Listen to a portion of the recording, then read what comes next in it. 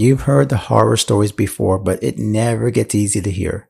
I'm talking about the horror story when you hear about a creative or musician, an independent artist who signs on the dotted line for some big opportunity, signs a contract, and thinks this is going to change the world for them, only to find out they've actually signed their life away or given up control of their creative work. Something that they did not anticipate actually turns out to ruin or really mess up all the work that they have been going to build. Well, I don't want that to happen to you. That's why you need to listen to every minute of this episode with our friend, auditor, executive, and advocate, Smiley Seeley. Now, you may have never thought of auditing as something that you need to be concerned about in your creative or music business, but trust me, you do. And you're going to find out in this episode of the God and Gig Show. Give me just a moment to welcome those of you who are new to our show, and then we'll get right into this really important conversation.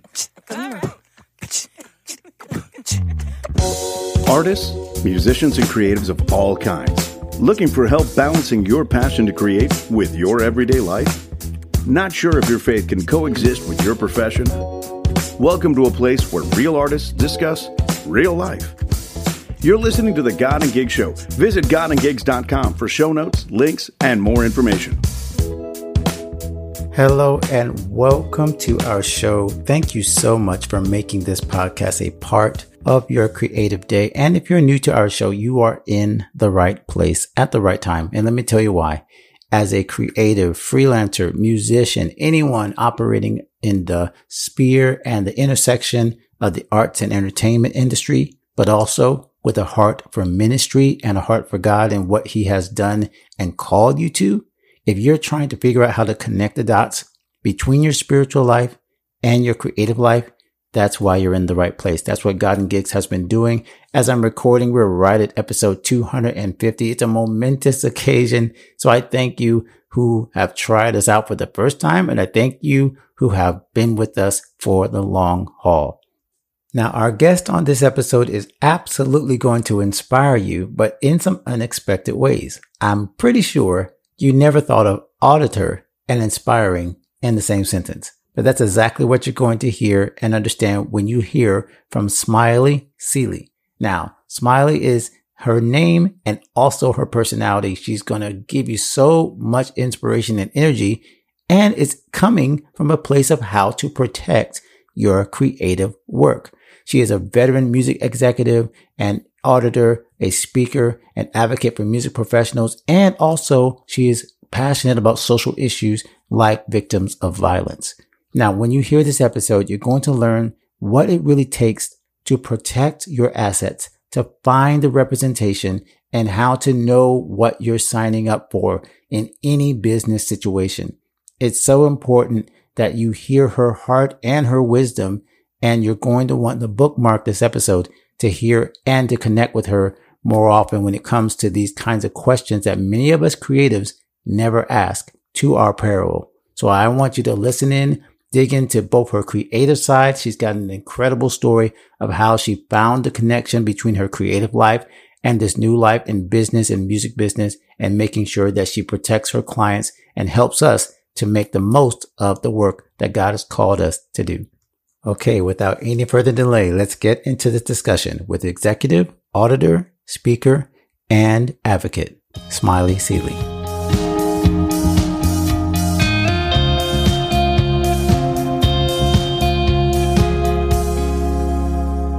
Ladies and gentlemen, I am wearing a smile. Even if you're not watching this on YouTube, I hope I sound like I'm smiling, because the young lady I have on the other side of this microphone is not only an entrepreneur, not only a creative, not only a music auditor. She's going to explain what that is. You might have got scared when you first saw this in the bio, but she just wants you, number one, to know the kind of joy and the freedom she's going to bring in this interview. So I cannot wait for you to meet Smiley Seeley. Welcome to the God and Gig Show. How are you? I'm phenomenal. How are you today? I am awesome. And I'm serious. Like we said, I love to let people in the very beginning of the podcast on the behind the scenes. I needed this energy that you brought the second you came onto the Zoom call. And it is something about someone like you who can come into a room, come into a place, the artists I'm sure you work with. I'm sure there's a lot of different things in the industry, but you bring an energy and a joy to it. I mean, immediately, my first time meeting you at this music technical conference that we both spoke at back, I think, a few months ago. My parents always say, be the energy in the room. So if I can be that, I'm going to be that. Maybe I have a new epithet, the energetic auditor or audit energy, something like that. I don't know. See, I love it. Yes, we were talking about that. We're going to get some perfect name for what you do. But let's go right into that because some people are meeting you for the first time. And I hate to do this to every single guest, but we all have to do that 30-second elevator pitch. What do you do in 30 seconds? But I like to frame it like this. What do you want people to know about you when they first meet you? What is those first couple of things that you say, hey, if you don't hear anything else, here's what I'm about. Here's what I do. I need them to understand my purpose. So I am a woman of Caribbean descent with Latin roots, and my purpose is to impact lives using music, art, ideas, and audit, period. Okay. Wait a minute. I've been doing, this might be 250, 240. I don't know what the episode this will actually be. We're in the 200s. I have never, ever heard anyone do it more succinctly and powerfully. Can you just do that again? I know it's a podcast, but that was the best one I've ever heard. Say it one more time. Absolutely. I am a woman of Caribbean descent with Latin roots, and my purpose is to impact lives using music, art, ideas, and audit, period. Or as we would say, enough said. Enough said. Like, drop the mic. Okay. Wow. I am so ready now to jump into this because I am, number one, I'm entranced that those 4 areas that you just mentioned all can exist comfortably in one person. Because I told you, as we were kind of talking about the God and Gigs audience, we are talking to someone who's probably a musician and a creative, a minister and a artist, a creative entrepreneur and a coach. Like, they're going to be something and there. So you got a bunch of ands. So let's start from kind of like the beginning. Which one of those, if you had to pick one, I'm sure I'm putting you on the spot here. Was there one that was the first like pull? Was it music that was the first thing? Was it art? What was the first kind of creative thing that started to draw you into this world? Music. Music is a foundation for pretty much everything I do. And music actually connects everything that I do. So I remember as a young kid, my Aunt Rose, she came from Jamaica and she was staying with the family. And she's like, Shasha, my name is Marsha. So she gave me the nickname as Shasha. She's like, come outside. And for some of you, this will tell my age, but she had a cassette tape and she took out this cassette tape player and was like, do you know who Kenny Rogers is? And of course, at that time, no, because I was a kid, and she's like, oh my gosh, you have to know Kenny Rogers. You got to know when to hold him, know when to walk away and know when to run. Right. And I was like, okay. And she's like, do you know Jimmy Cliff? Do you know Dennis Brown? Do you know Gregory Isaacs? And she started to introduce me to some of the most prolific and dynamic musicians, producers, writers out of the Caribbean diaspora, but also show me a joy for music regardless of the genre. So here's a woman who is from the country of Jamaica, but loved a Kenny Rogers just as much as she would have loved Gregory Isaacs, Bob Marley, or someone else from the diaspora, and started to show me the difference between beats, rhythms, because rhythms are what drives the Caribbean diaspora versus the other genres where you might go by, I don't know, a McClurkin album or anyone else's album, and it's going to be 12 different songs featuring 12 different tracks and maybe featuring a couple of different people. Whereas you go to the Caribbean and it's not unlikely that you'll find a rhythm where that rhythm is actually the music, and that music is a track where maybe 8 different artists have 8 different songs on that track. So it's rhythm driven versus artist driven. Wow. So music was the first thing that started me. I love the way that you put that. Now, I am Jamaican by marriage. Okay. So I can't claim many of it. We love it. I will eat some curry goat with the best of them. Okay. I cannot claim anything else except that my mother-in-law and my in-laws have accepted me after all these years. Thank God. What I loved about your description is the collaborative nature of that particular genre is all these artists are working together. There's like this understanding, and I have seen that. And obviously I have not played as much music. I'm a jazz musician by trade, gospel and CCM and all these other things that I do. But obviously I have this, we're both in South Florida. So there's this huge influx and understanding of collaborative between the artists of Haiti, Jamaica, Cuba, right? We got all the islands, we got the entire Caribbean represented here. So tell me now, because you mentioned your background, your cultural background, and now you told me this story. How has that impacted you going forward in your creative journey? Have you tried to incorporate things about your culture, anything that, makes you you? Did that inspire you in terms of what you decided to be as a creative or as an artist? Absolutely. I have to give credence to my parents. My mom, as a kid, was like, you're in this country. This country is full of opportunity. You're going to get a little bit of all of it, whether you like it or not. So I remember there was a program where we got to learn how to speak French. And she was like, you're going to learn how to speak French. And we were like, what are we going to do with French? Right. And mommy was always forward thinking. So in the summers, we would go to Canada and we would be able to practice with our cousins, and when you're young, it's fun, right? You're going to see your family, you're hanging out for the summer. And that catapulted into my indoctrination into my New York Carnival. So growing up, go with the neighbors or, my cousins and I would just go to Eastern Parkway and Carnival. When I say Carnival in Miami, a Caribbean person from non-Caribbean, because they'll say, oh, the cruise line. I'm like, yeah, no, you missed the whole point. No, there's a big difference. It's a cultural staple. It's interesting because all the diaspora knows about Carnival. So you just automatically think when you're in New York, everybody knows about Carnival, right? So coming to Miami, you don't realize what New York is in terms of New York, Connecticut, and Jersey, right? Because I tell people all the time, Elm City birthed me, but Red Hook raised me, and the Caribbean defines me. Elm City is New Haven, Connecticut. Red Hook is Brooklyn. I lived there and I lived in Flatbush, went to NYU, go alumni. And it was a plethora. It was, a melting pot of just different cultures. So coming down to Miami, you still have that. I think I was able to evoke more of my Latin culture down here, whereas you just are up there. It's a different beast down here. But with that, I remember being young and, people teasing me saying I had 2 left feet and that I really couldn't dance, or I danced like, a foreign gal, right? And foreign in that nature is someone not from the Caribbean, which is interesting, right? It's like, oh, she's from the US, or, oh, she's from the UK. And when you really think about it, we're all immigrants that come here. We have a foreign nature, and that drives culture, and that also drives music. So my dad being Bayesian, a lot of soca, a lot of calypso. My mom on the Jamaican side, there's reggae, there's chutney, there's parang. I mean, it's just a plethora of cultures in one, right? So you can't tell me I can't do something, or you can't put something on me that's derogatory, because I'm not going to receive that, and I'm going to show you differently. And I think I get that spirit from my parents. So I got into dance classes, loved dance, right? I went to the first Black Dance Academy in Connecticut, Bowen Peters. I did ballet, I did jazz, I did tap. I then took that knowledge and I danced at NYU.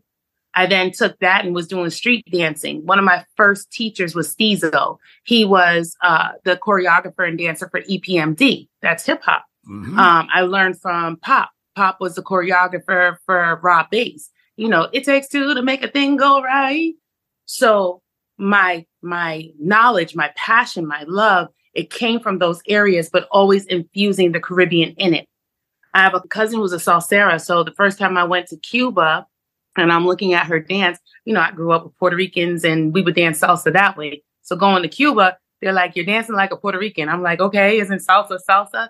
But no, they have like enchufle doble, tia and hermana. And it's just a style and a rhythm. They have pilon. Oh my goodness, to hear the horns, the trumpets, and just the story that I was told. I didn't verify, but pilon, most people will equate it to coffee. And you'll see the beans and the martyr and the bowl is a pilon. So they said in slavery times, when they had to mash the beans. They did it by a rhythm. So if you were left-handed, you wouldn't throw them off beat. Wow. They took that and made it into a music, and it was a father and a son, if I remember, or two brothers. And then they added the trumpets, and it's like, pilon, pilon.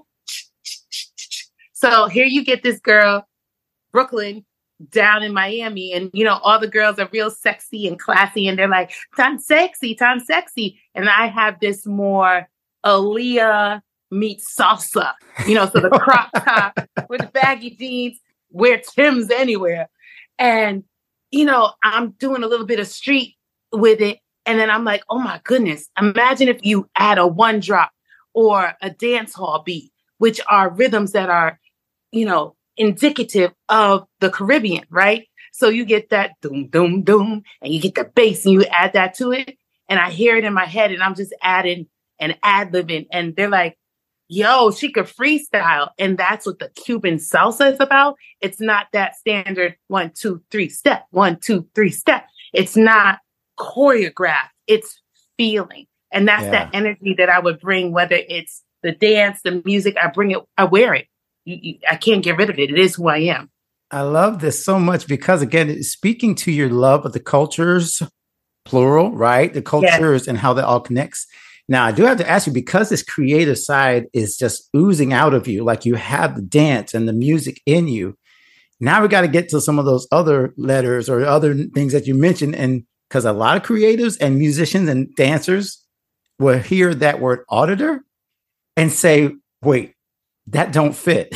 How does a dance infused Caribbean person then say, oh, by the way, one of my other superpowers is the ability to look at documents and contracts and things. So where did that passion come from? There's a story. So, okay. I knew there had to be a story. By the way, I pivoted on purpose because I was like, how did she get from here to there? So I remember applying to Yale, NYU, Connecticut College, UConn, and all these acceptance letters are coming in, and NYU was not there yet, right? And I ran track in high school. I was the captain of my track team. I went to states, my mother had me in everything, right? I learned to play violin. I learned to play the flute. I learned to play the drums after I saw Sheila E. in Prince movies and was like, I am going to be the next Sheila E. I studied Tito Puente, and my mother was like, take them drumsticks and tap on my dining room table one more time. Then I got the acceptance letter to NYU.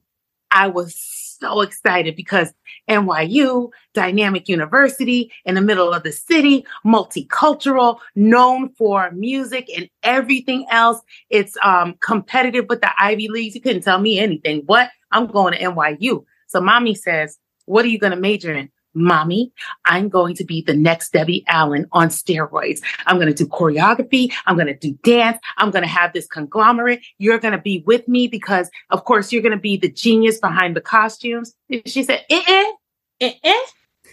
You said what? You're going to the people's school in order to learn how to dance and break a leg. So when you break that leg, I got to come back home and take care of you?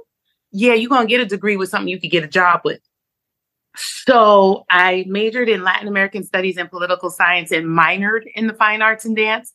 And when I got out, people were like, what can you do? And I said, speak Spanish and dance. I was a apprentice to one of my teachers at NYU in dance. I, danced with a guy. His name was Horace. They called him Sundance. I think it was Guyanese.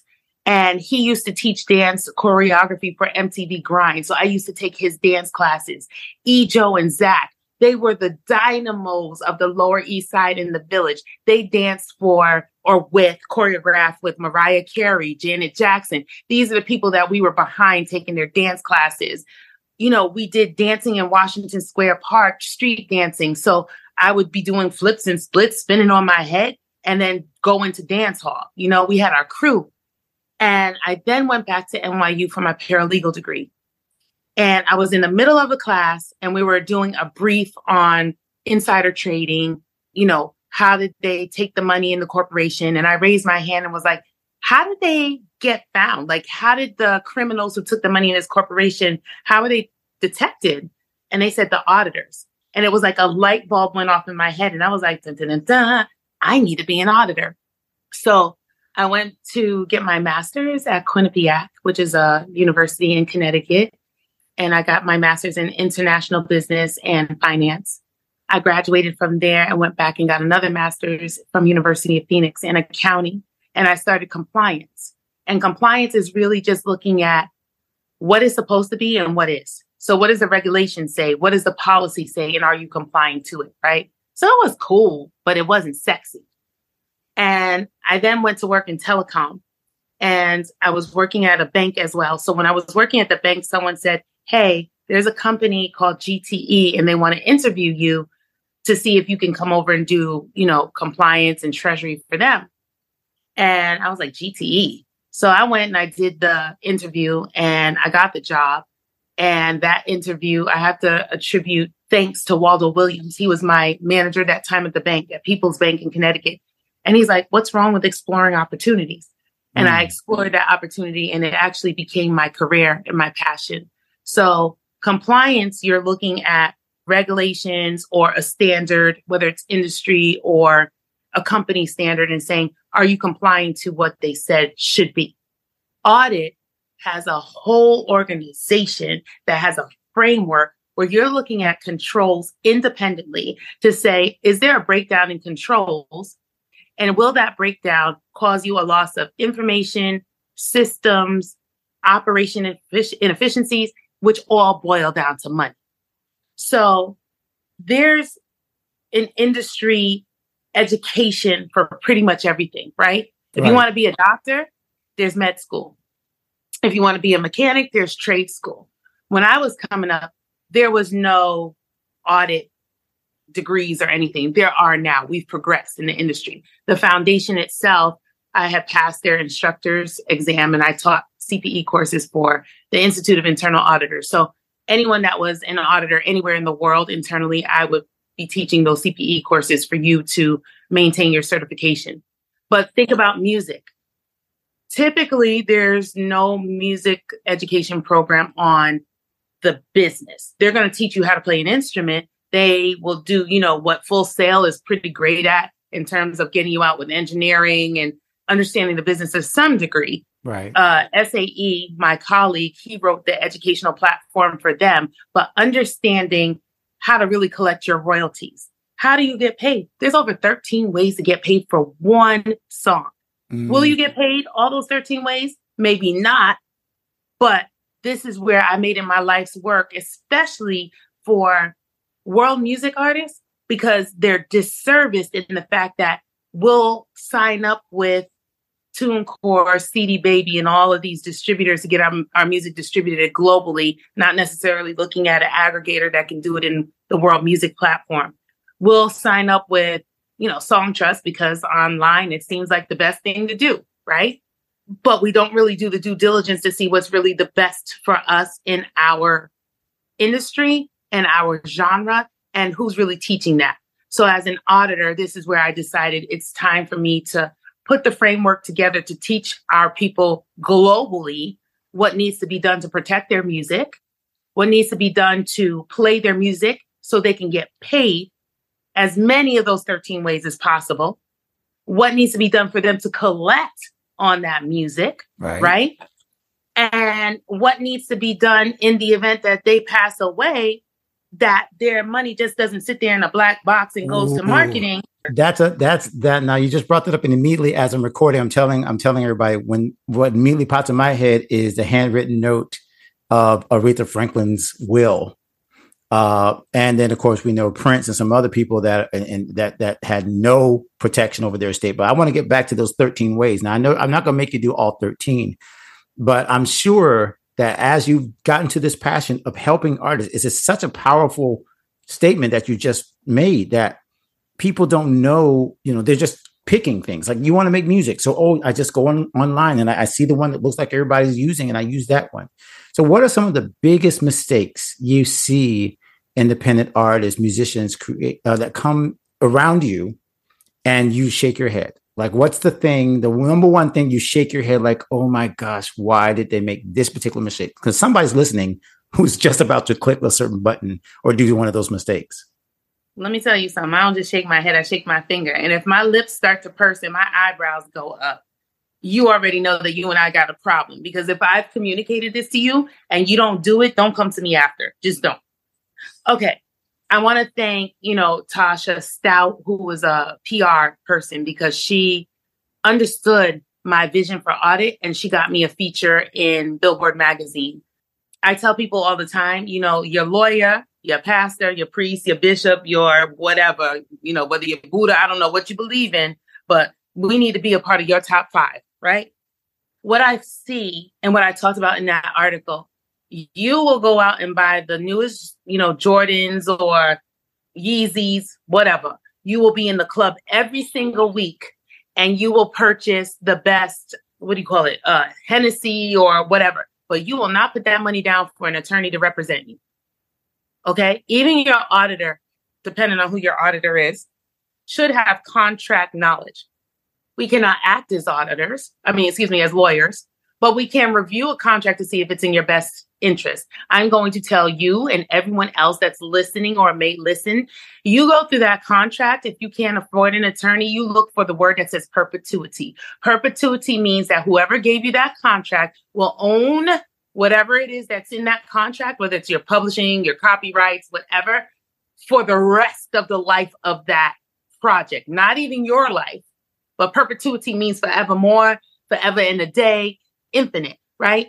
So you signing a contract with that because you rather buy Yeezys, Timberlands, or, Jimmy Choo's versus taking that same money to go pay an attorney to represent you. I don't even care if it's, Legal Shield or the person who just graduated. They should have enough contract knowledge to know you shouldn't sign anything that says perpetuity, right? Unless you're the one who's disseminating that contract. Yeah. So that's number 1. Get representation for any contract. Number 2, get a contract, right?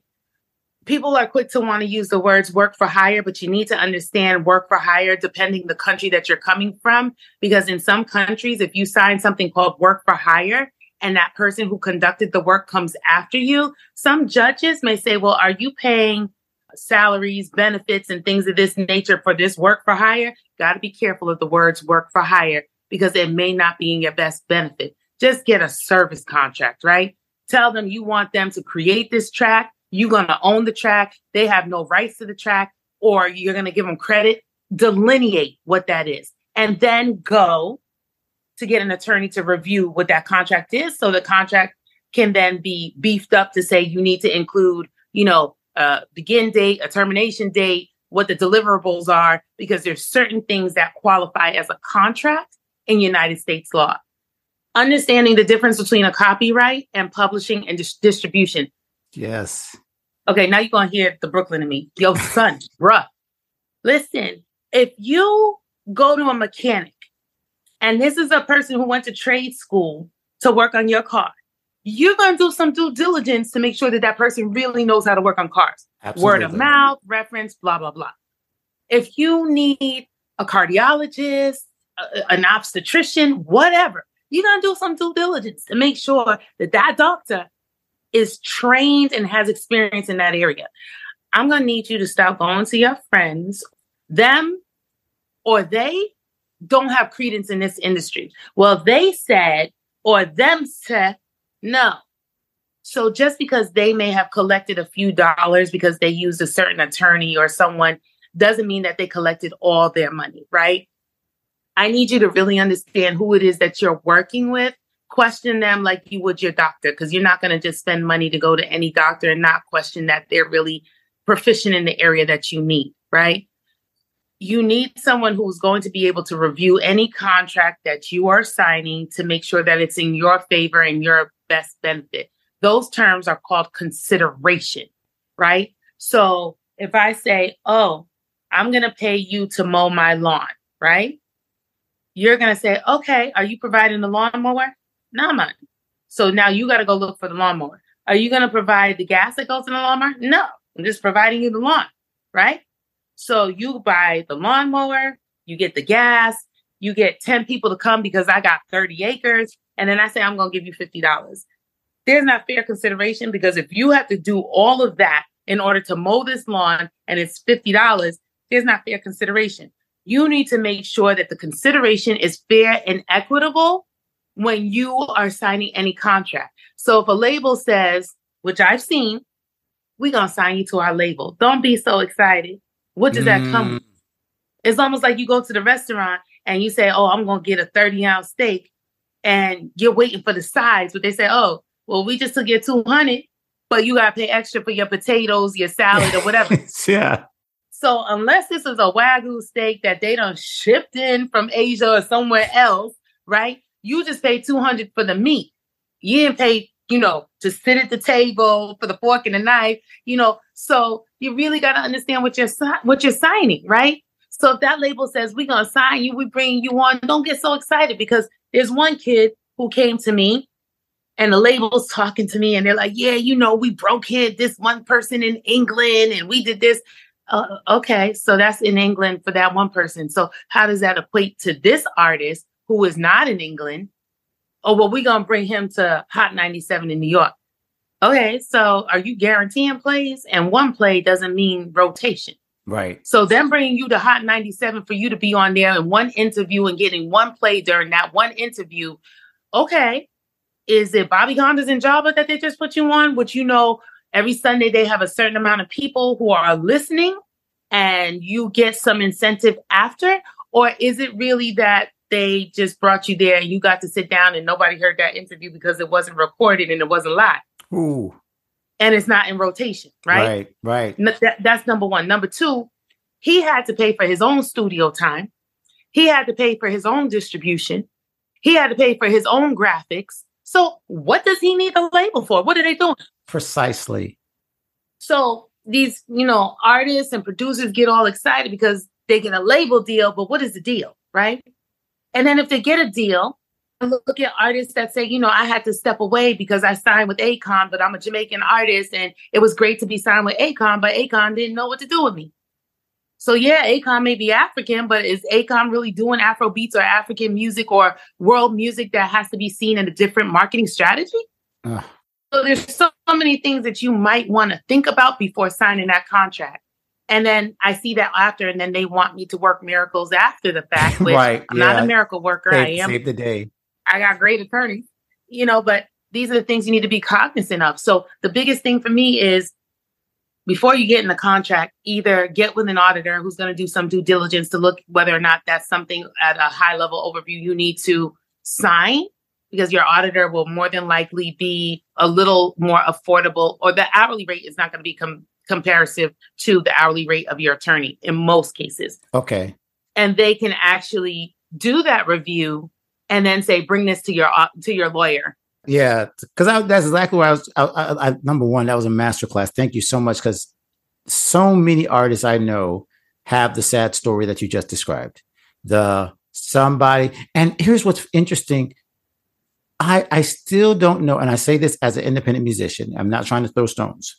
Right. I still don't know why people see in 2023, as we're recording, the value of the record label. Why is it that artists still feel like that's a badge of honor? I'm not saying that it's not like in the right circumstances, right? If you have the representation, if you did it right, and the Taylor Swifts are like 1 in a million, right? 1 in a billion. So, and even she had to fight to get out of her situation. So this might not even be a good example. But why do you think artists still desire that I think it is? It's like a badge of honor when a label, honestly, unless, like you said, you have a great relationship, it seems like it's more headache than anything. I don't know. I just want your opinion on that. Sure. I don't look at it that way. I look at every opportunity needs to be assessed, whether it's a viable opportunity. Okay. So whether it's an independent label or whether it's a major label, is it a viable opportunity? So I'll give you an example. The major labels understand that independents are growing, exponentially without their funding and without their help. But if you are able to get a major label deal, I wouldn't tell you necessarily to walk away from that just because independents are doing so well. I would tell you the same thing. Get an attorney and your auditor who can assess the points of that deal to make it fair consideration. So a lot of labels will come in and say, hey, we're going to give you this. not necessarily giving advances like they did at one time, but think about it. The labels have the packative, right? The labels have power. They have money. A lot of independents don't have that, right? A lot of independents don't understand AI algorithms, whereas the major labels have a platform where they do, right? So now you want to go out, you want to push your song, and you have to go up against a major label. So how do you do that with marketing? A lot of times our independents, they're not thinking, oh, I saw this service and this service said they can help me increase my followers. Stop. Pause. When you buy followers and then you try to monetize, that's fraudulent, right? So who wants to deal with someone who's dealing with fraud?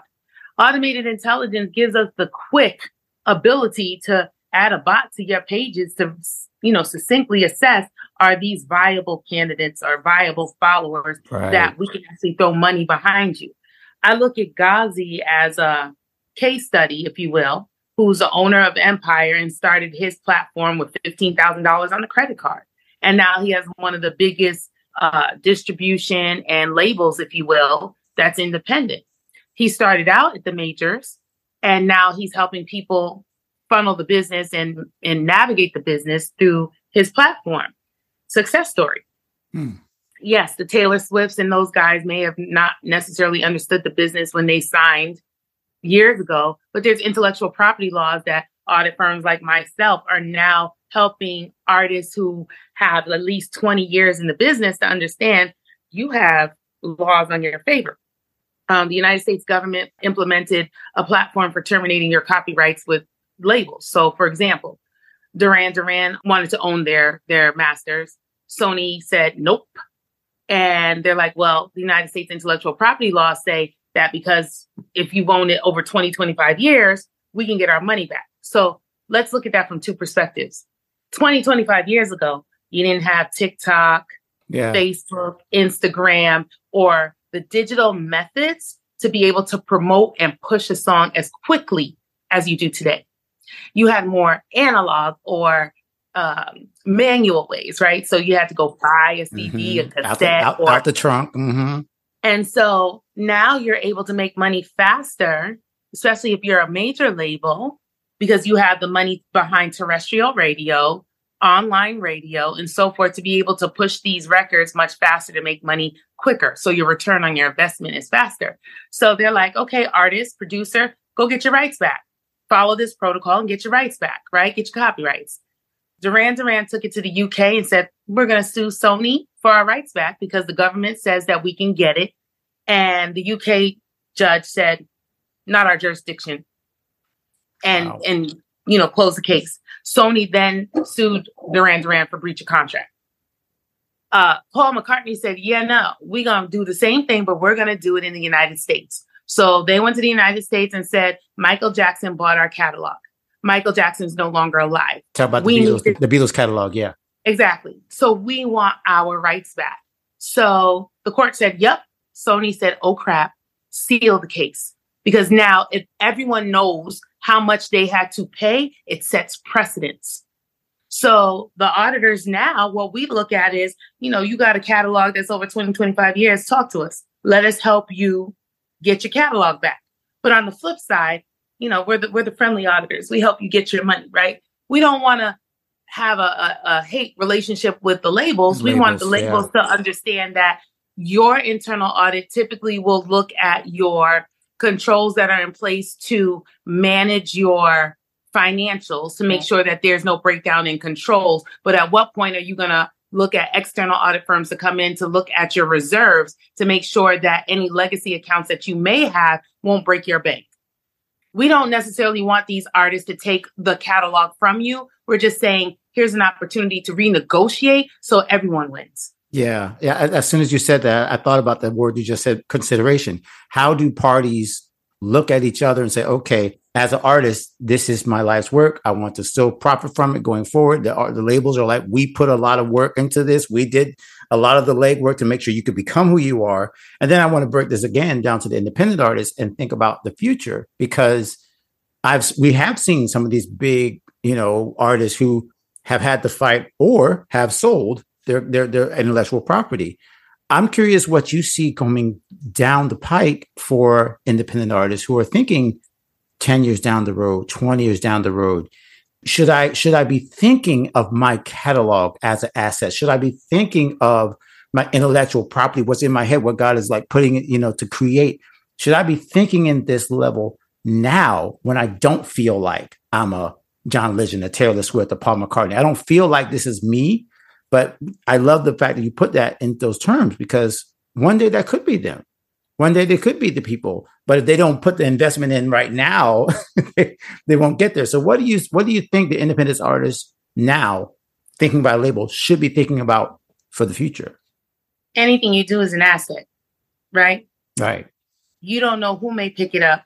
Think about it, right? BTS. I don't speak Korean, but I have a goddaughter, Kobe, love her to death. She's in her 20s, and her girlfriends will have viewing parties to watch the soap operas, listen to the music, and can sing every single word. And she's grown up here in the United States. She's, I've never been to Korea, but knows every single word. The flip side, I remember there was a Japanese dancehall queen, and she was able to sing every word in English for, patois dancehall music. Wow. Music is universal and language is transcendent. So you don't necessarily have to know the language in order to be able to sing the music. So you may create something today and it may not move you or resonate with you, but you never know with putting it online who it resonates with, right? And when. So my biggest thing is, no matter what you write, no matter what you produce, or no matter what you sing, you need to protect that asset as though it's worth $1 million. Period. Absolutely. I love that. That absolutely resonates with, I think, everybody that's listening who has to remind themselves that you've got a gifting, and here's where I'm pivoting to, like, just where I know this passion for, number one, protecting people, protecting artists, helping them get the most out of what they're giving. That's got to come from a passion to really love on people. And I believe when you started to talk about your love for dance, your love for music, all of that has to come from a faith space, because every single time I talk to people like you, I feel like this radiation of purpose. As a matter of fact, you started this whole conversation with that word purpose.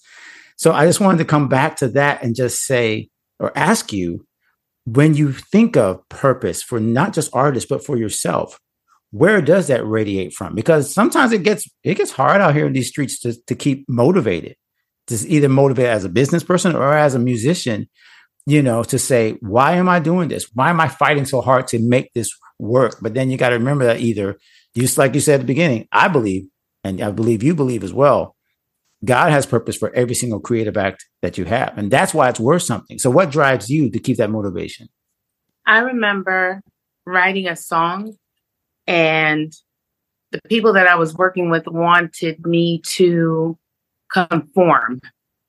And there's just something about me that I'm not a conformist. I'm just unique in who I am, right? And they were all like, oh, you should do a sing J, which is not necessarily rapping, as they would say, DJing in the Caribbean platform, right? So DJing to them isn't necessarily mixing music. It's the rapper. And you do it kind of sing-songy.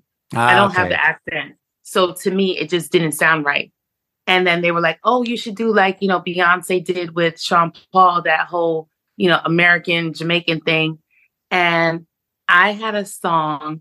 It was Nina Simone's I Put a Spell on You. Oh, beautiful. And I was able to get the licensing for that. And I wanted to convert it into a jazz reggae. Tessanne Chin at that time was my idol. She was doing reggae rock. And I said, well, I can do reggae jazz. And Tessanne had this song called Hideaway. You don't know what you're doing, you do it to me. And she's the one who ended up winning The Voice years later, right? And I said, oh my gosh, if she can do that and be so melodic and so dynamic and drive a market, then I can do my, jazz fusion. And I did this song, and I have to give credit where credit is due. Troy McLean, Ricky Myrie, they helped me on this. And we went to Philip Smart Studio in New York. And that's a big studio where Shaggy and these big artists work. And, I was nervous. I was excited. And then, one of the guys that I was working with was like, oh, I'm going to put this song out with somebody else. I was like, what? So I went to the attorney, Deidre Davis, and Deidre Davis said, girl, the best thing they could do is put that song out with somebody else because I filed the copyrights under you. You wrote the words. And I was like, oh, that's great. So what does that mean? Because at that time I didn't understand, publishing from copyrights. And Deidre is the attorney that won that $500 million copyright infringement case against Dr. Dre, Truth Hurts, for a copyright infringement against an Indian staple song that they didn't get the rights to sample. Wow. And she decided that God was calling her in another direction and she was not fulfilling her purpose. She said, I've done what I'm supposed to do in music, but the amount of people who are not getting justice in these streets, I'm supposed to be a judge. And she ran to be a judge in Houston area. So she decided to terminate her firm as a top music entertainment attorney.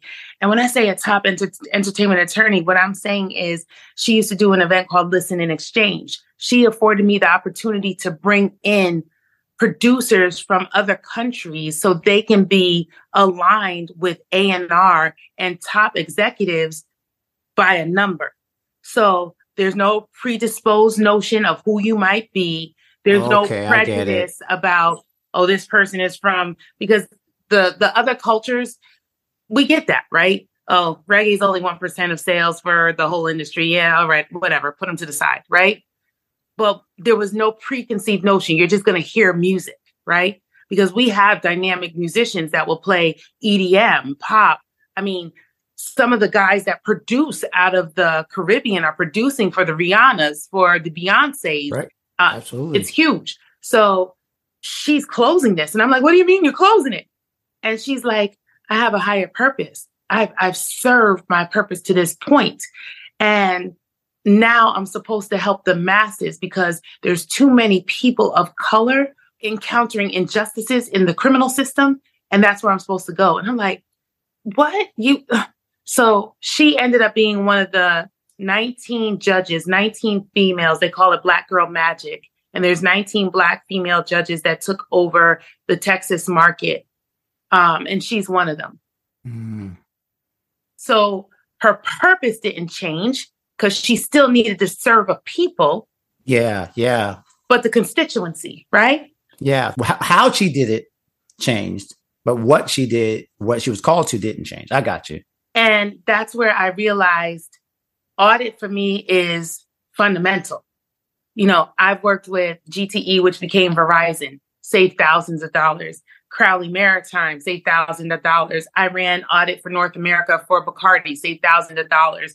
I consult for PricewaterhouseCoopers, which you normally at the Grammys will see PwC. They are the largest and the number one audit, advisory, compliance, assurance, regulatory, and data forensic firm in the world, right? I consult for them. I'm proud of that. That's like a huge accomplishment for me, right? But my purpose hasn't changed. My purpose is still to render audit. My purpose is still to use music, art, and ideas to make an impact.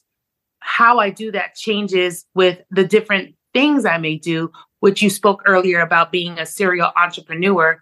Yeah, so we might facilitate an event with SmileyGirl Entertainment, right? Like right now, we're getting ready to do a premiere of a film. It's right now nominated the #1 independent film out of Nigeria, right? Yeah, I saw that.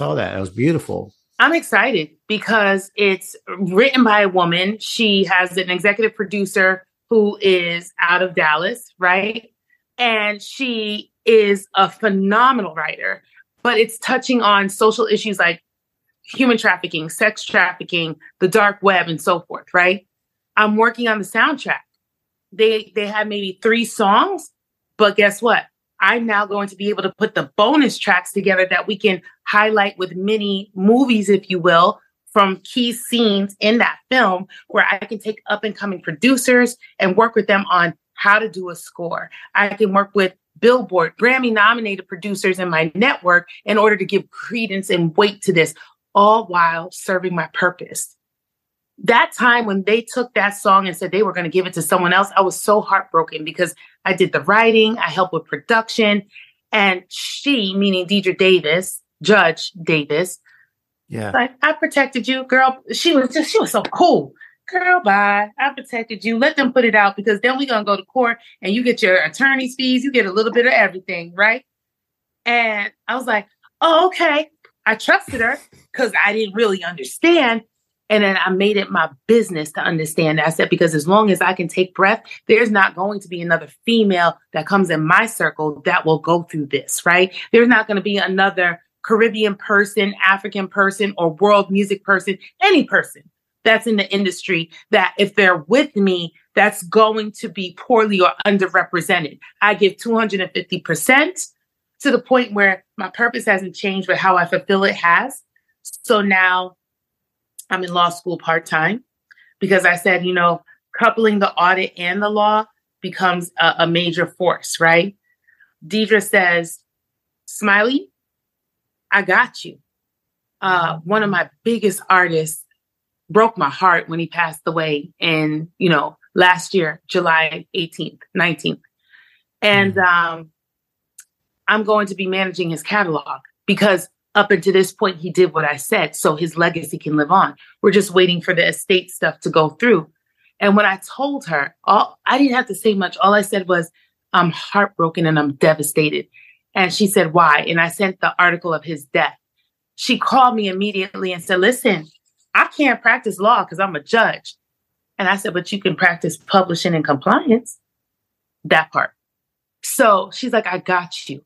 What I don't know, I have powerhouses who can help me. Marlon Hill, he's been in politics here in South Florida. Yeah.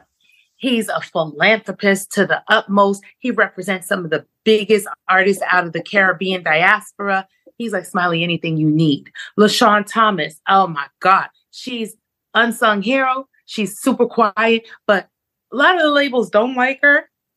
It's okay. It's just because she gets those artists out of those contracts they should have never been in the first place, right? Ray Gibbons is out of the UK. I can't say enough about Ray because I said, hey, Ray, I need a contract, but I need it so I can be able to address my constituents that are here in the US, that are in the Caribbean, because a lot of the Caribbean countries, their platform or their framework is based off of the UK. Smiley, I got you. So when it comes to licensing, when it comes to sync, when it comes to legalities, whether it's, from the UK, the Europe, African diaspora, Caribbean, or US, I'm covered, right? So when you talk about my purpose has always been there. I guess I didn't know it when I was younger, but the passion that Deidre showed me to protect me, the foresight that my mother had that if I were to break a leg and I was going to come back home and couldn't be Debbie Allen, I needed a job. It just gives me so much pride that, like the Tasha's, who was able to pitch me to a billboard and to get that feature about what auditors do and the impact of audit and publishing and copyrights in the music industry has really catapulted me to always be on the forefront of what's next. How do I live in this purpose and continue? So where I tell people, if you're doing something and you're going and you have the rigmarole of day to day of why am I doing this, that you're not living in your purpose. Figure out what your purpose is and then live in it. Because when you're working in purpose, it's not a job. It's a passion. It's fun. And you're serving someone other than yourself. So you're building legacy. So true. I could not end that any better than you did. Just saying without a doubt that you've come back to your purpose and not really come back, but never really left it, but found all these different avenues. And I thought even as you were closing and talking about that, all the different people who are doing all the things, like again, musician here, but ended up as a podcaster, right? Didn't know that was coming. Still in my purpose of bridging the gap for people between where they are and where they want to be, whether it's between a song and singing the song and knowing the chords in between, or whether it's getting from the place where they don't know how to create the branding of what God gave them. And then someone like you who can take someone from, I don't know how to protect what I'm creating, but it's amazing, to now I actually have a legacy, even if I'm gone. Like, how powerful is that? So I've loved every single second of this, Smiley. I could do it forever, but we got to give them a little bit, just a taste, and then ask them to come back to you so that they can learn more from you. So how can they do that? How can they stay in touch with what you're doing, what you're sharing, how you're helping clients? How can they get in touch with you after this? By the way, they can still hit all the links in the show notes, but just in case they're old school and they're writing it down, tell them how to do it. Sure, absolutely. So anything and everything I do is always going to be SmileyGirl ENT. The ENT is short for entertainment, right? So whether it's Instagram, Facebook, it's just regular SmileyGirl ENT. SmileyGirlENT. You want to contact me? info@SmileyGirlENT.com. 954-609-7000 is the business phone. We always answer. Leave us a message. If you don't get us, we will get back to you. And just reach out. Just hit tag like SmileyGirl ENT. And they will be smiling when they do that, because I am just feeling, again, the love, the power, and the purpose that you've shared in this interview. It radiates. I appreciate you so much for giving so much of your intellect, your time, and your wisdom to this particular program. And I'm sure we're going to have you back, some type of masterclass, some type of webinar, something for our community. They're going to need to hear more from what you're sharing. So thank you so much for being on this portion of the God and Gig Show. I am so humbled, and I thank God and Gig Show for having me.